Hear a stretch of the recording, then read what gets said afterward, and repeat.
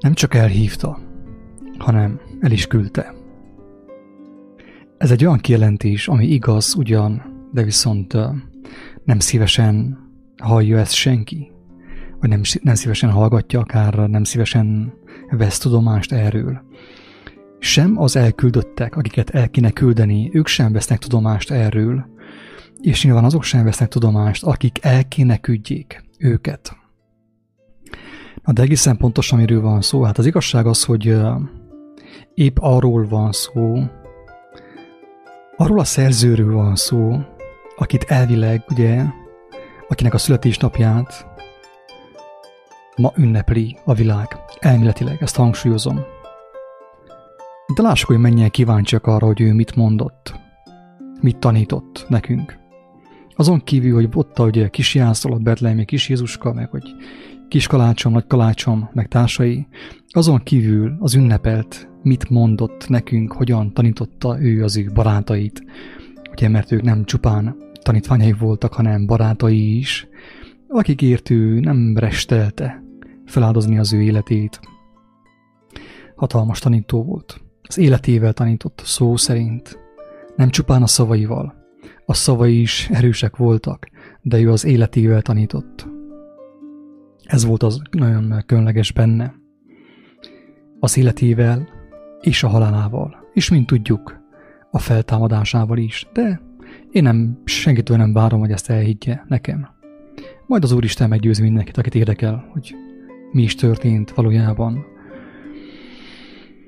A karácsonykor ünnepelt személy körül élete, tanítása, halála és feltámadása körül. Tehát szerintem mindenki kap személyesen meggyőződést, akit igazán érdekel az ő személye, és nem csupán a kis karácsony, nagy karácsony, meg a kalácsom. Oké, most akkor én be is teszem a képernyőre azt a kiírást, amit egy órája tettem közzé, és annak mentén megpróbálom elmagyarázni, hogy miről is szól ez a kijelentés, hogy nem csupán elhívta, nem csak elhívta, hanem el is küldte az ő barátait, az ő tanítványait. Oké, itt a kiírás. Bárki olvashatja. Talán egy picit nehéz a nyelvezet, lassan fogom olvasni, de tudom, hogy aki megértheti, meg is fogja érteni, hogy miről van szó ebben a kiírásban. Annak, hogy valakiben igaz a lélek, nem csupán előnye, hanem hátránya is van. Ugyanis az őt szemlélők előtt könnyen a bálványozás tárgyává válhat az ő személye. Annak, hogy valakiben igaz a lélek, nem csupán előnye, hanem hátránya is van. Ugyanis az őt szemlélők előtt könnyen a bálványozás tárgyává válhat az ő személye. Ez természetesen számára is nagy kihívás, mert amikor az ember a láthatatlanok helyett a láthatókra tekint, könnyen megtörténhet, hogy elfogadja az emberektől a dicséretet, és később eleget is tesz az őt dicsérők földbe gyökerezett igényének. Ezáltal szinte azonnal eldobja magától az igazság ajándékát, és a rajongai önkéntes bohócává válik.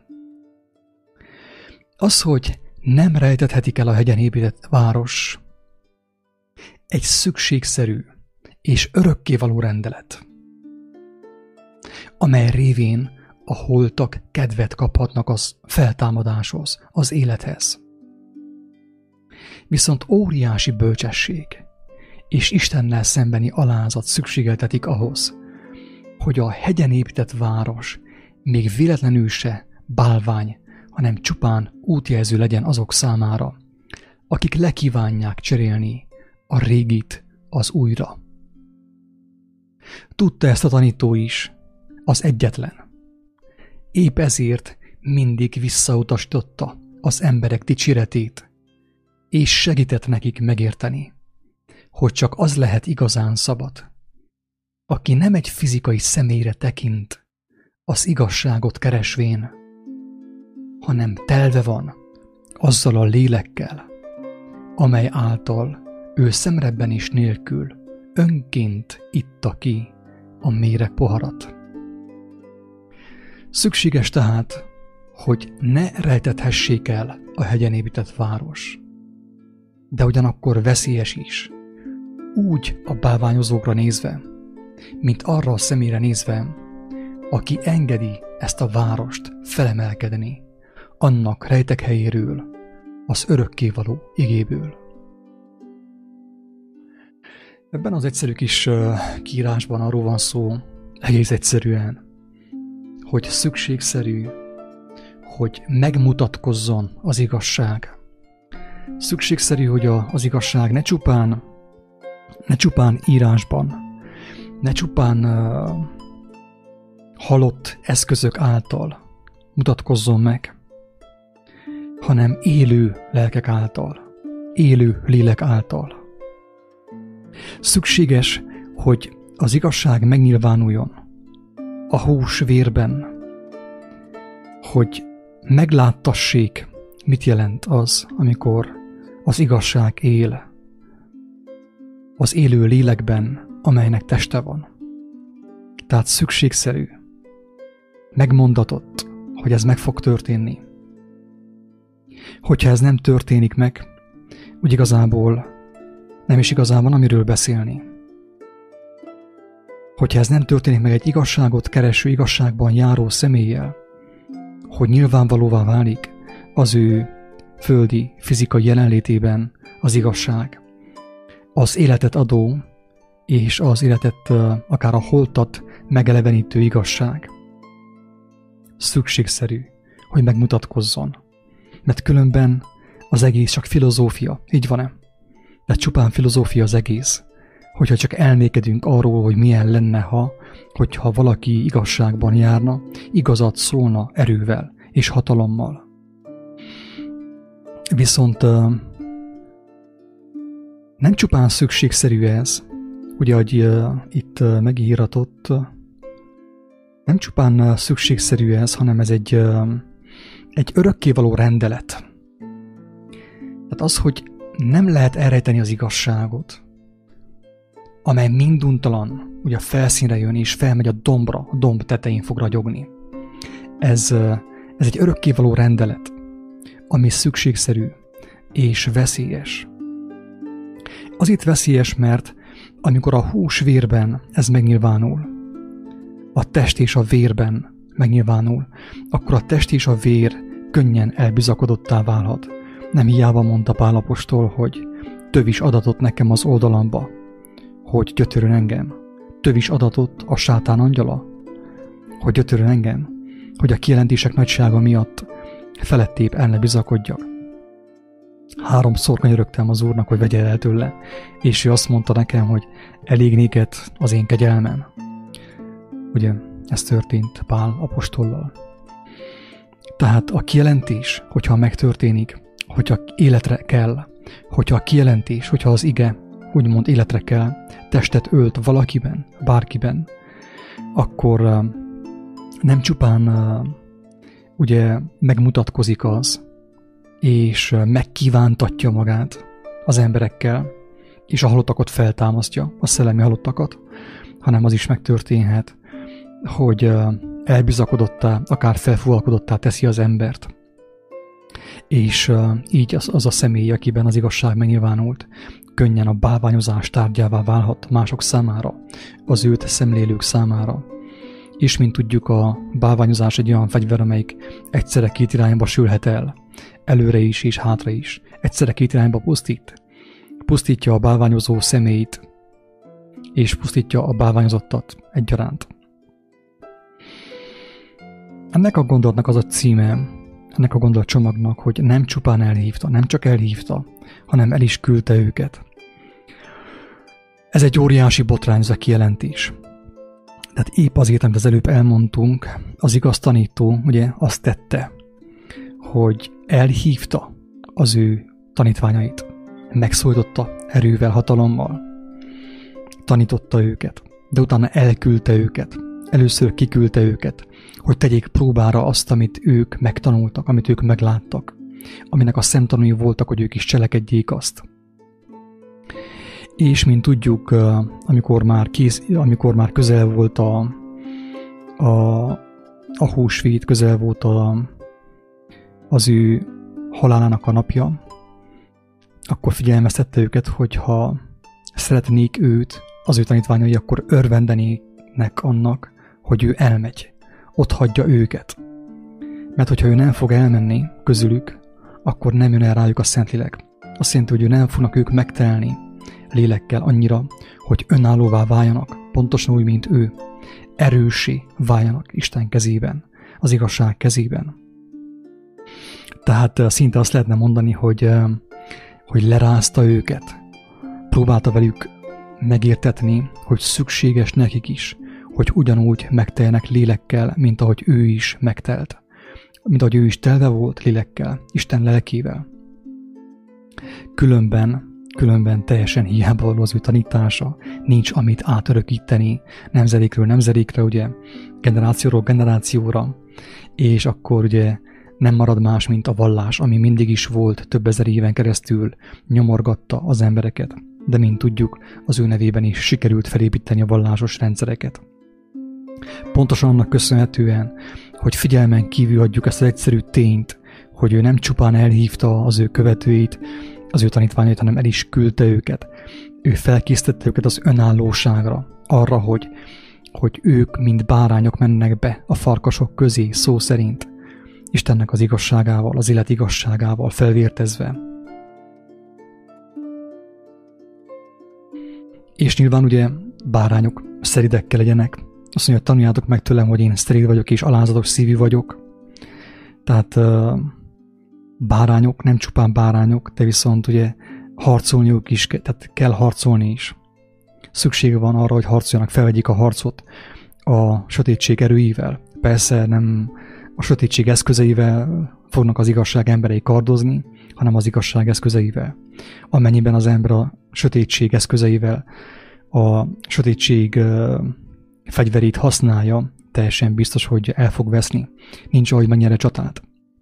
A lényeg épp azon van, hogy az ember teljesen más fegyverrel védekezik, vagy akár támad vissza, mint amilyennel őt megtámadták. Na de a lényeg azon van, hogy nem csupán elhívta, hanem el is küldte őket.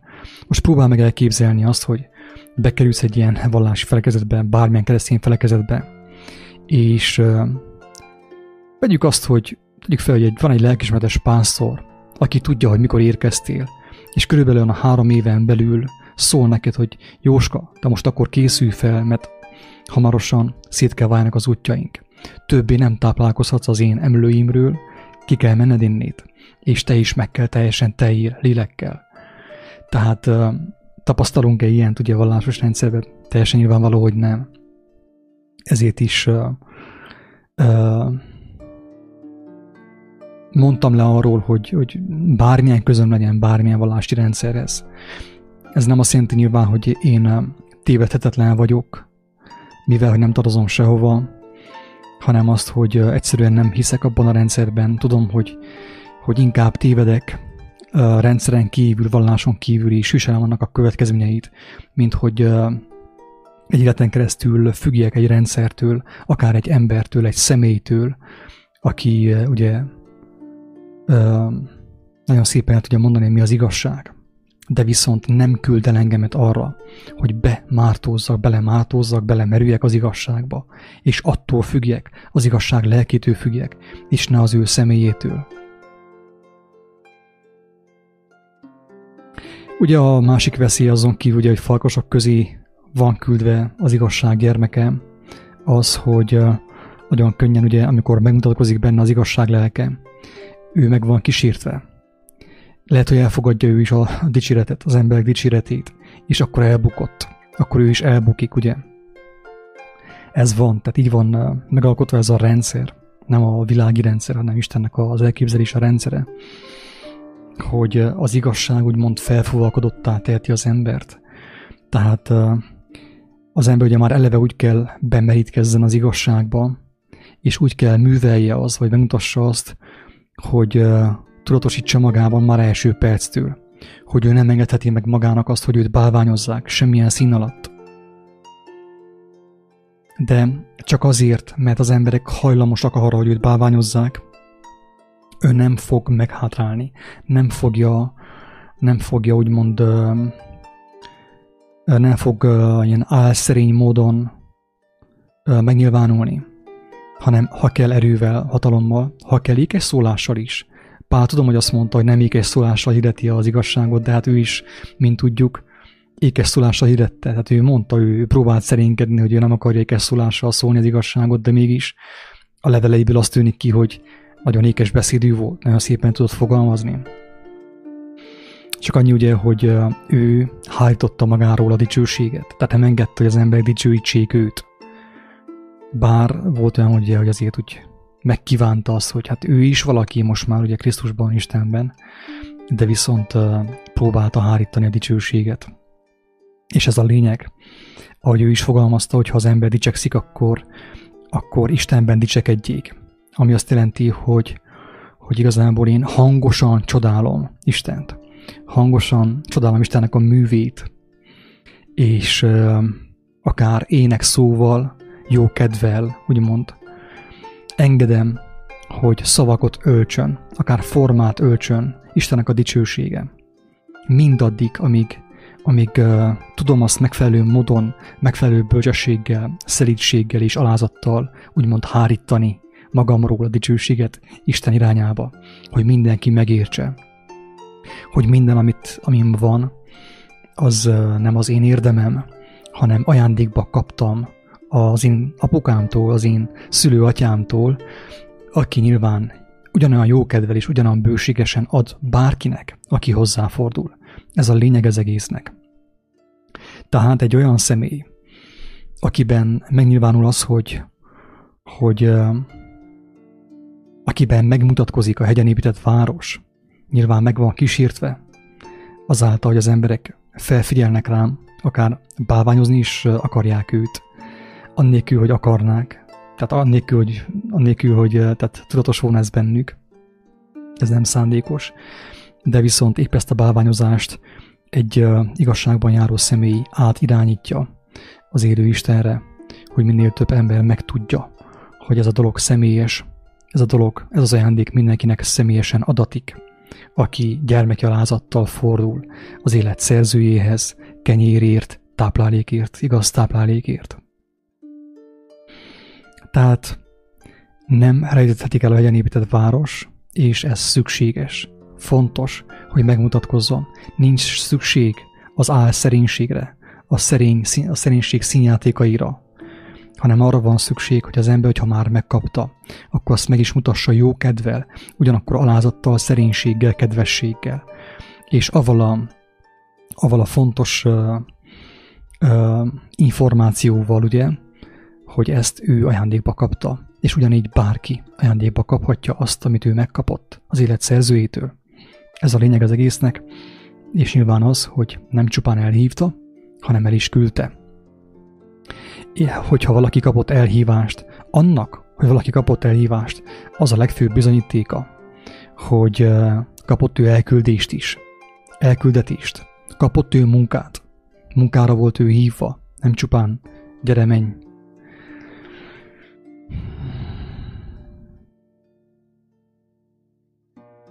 Tehát az elhívás elküldés nélkül nem működik. Ha valódi az elhívás, akkor teljesen biztos, hogy van elküldés is, és teljesen biztos, hogy fel kell legyen vértezve a gyermek annak a tudásával és annak a látásával, hogy könnyen a bálványozás tárgyává válhat az ő személye, de viszont ezt ő át tudja irányítani Isten dicsőségére, mindenképp fel tudja használni azt, és ez is a kötelessége. Jézus pont ezt tette, ő elmondta folyton, hogy ő nem mondott semmit, tehát ő megszűnt létezni gyakorlatilag, fizikai teste volt, de megszűnt létezni, mint ember. Engedte, hogy Istennek az igazsága, a mindenható Istennek a lelke megnyilvánuljon általa, és megmutatkozzon annak érdekében, hogy minél több ember szabadulást nyerjen a világ börtönéből, a hazugság börtönéből, az izmusok börtönéből, a rendszerek börtönéből, a császárnak az arénáiból, a cirkuszból és mindenhonnan. Ezt megnézem, hogy vannak-e hozzászólások.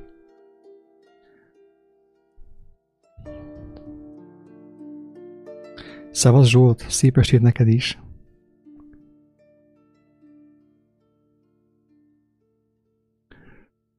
Azt mondja, Zsolt, hogy hosszú az út és nehéz, ami a pokolból a fénybe vezet.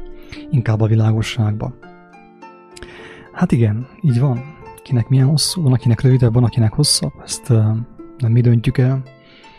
Mindenkinek a neki megadatott talentumok szerint történik ez az utazás.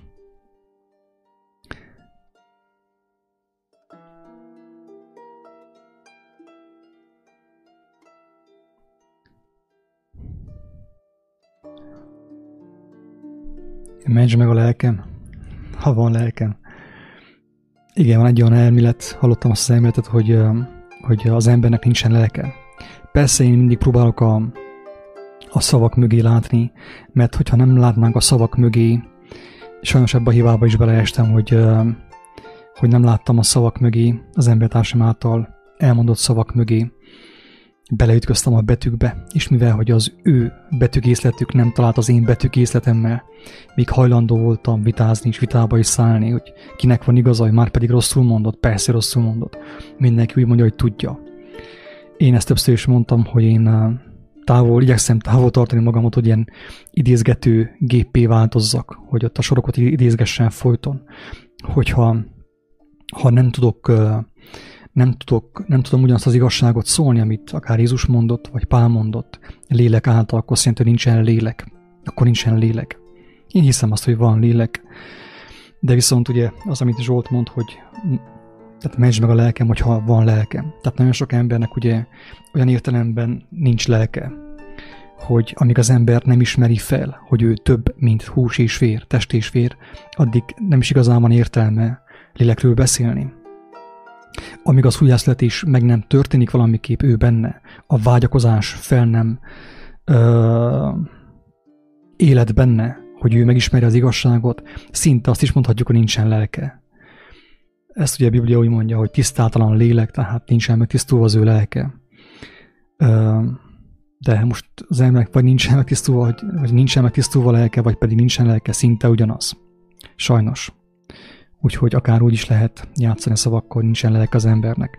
Nagyon sok ember ugye bizonságot tesz arról, hogy nincsen lelke, vagy pedig az ő lelke teljesen az anyag és az agyag rabja azáltal, hogy az életének, a napjainak nagy részét az agyag és az anyagnak az éltetésére és a formálására fordítja, a lélek formálása helyett. Tehát ez van, sajnos. De viszont az örömhír az, hogy mindenkinek, az ég világon mindenkinek van lehetősége megigazulni. Isten nem bujócskázik senkivel. A vallásokban eléggé úgy tűnik sajnos, hogy Isten bujócskázik, és szüksége van neki egy felavatott, egy beavatott személyre, aki folyton tolmácsolja őt. Tehát, hogy a vallások valamelyest azt bizonygatják az emberek számára, hogy nincs Isten. Pont azáltal, hogy szükségessé teszik magukat az emberek számára. Úgy állítják be, hogy ők létfontosságúak az emberek számára. Az igazság és Isten kereső emberek számára. Hogyha ők annyira létfontosságúak, az azt jelenti, hogy Isten nem létezik, tehát nem valós gyakorlatilag. De mivel, hogy valós, tehát abban is különbözik a vallásos személy az igazságot Istent ismerő személytől, hogy a vallásos személy, mint mondtam, gyülekezetbe hívja az embereket, templomba hívja az embereket, vallásba hívja az embereket, az igazságot ismerő személy közli embertársával az, hogy van személyes kapcsolat az élő Istennel, és az Úristen nem bujócskázik senkivel, bárki megismerheti őt személyesen, kaphat kijelentést, kinyilatkoztatást, megértést a Bibliából, a Biblia által, az Új Szövetség által, lélek által, álmok által, mindenféleképpen.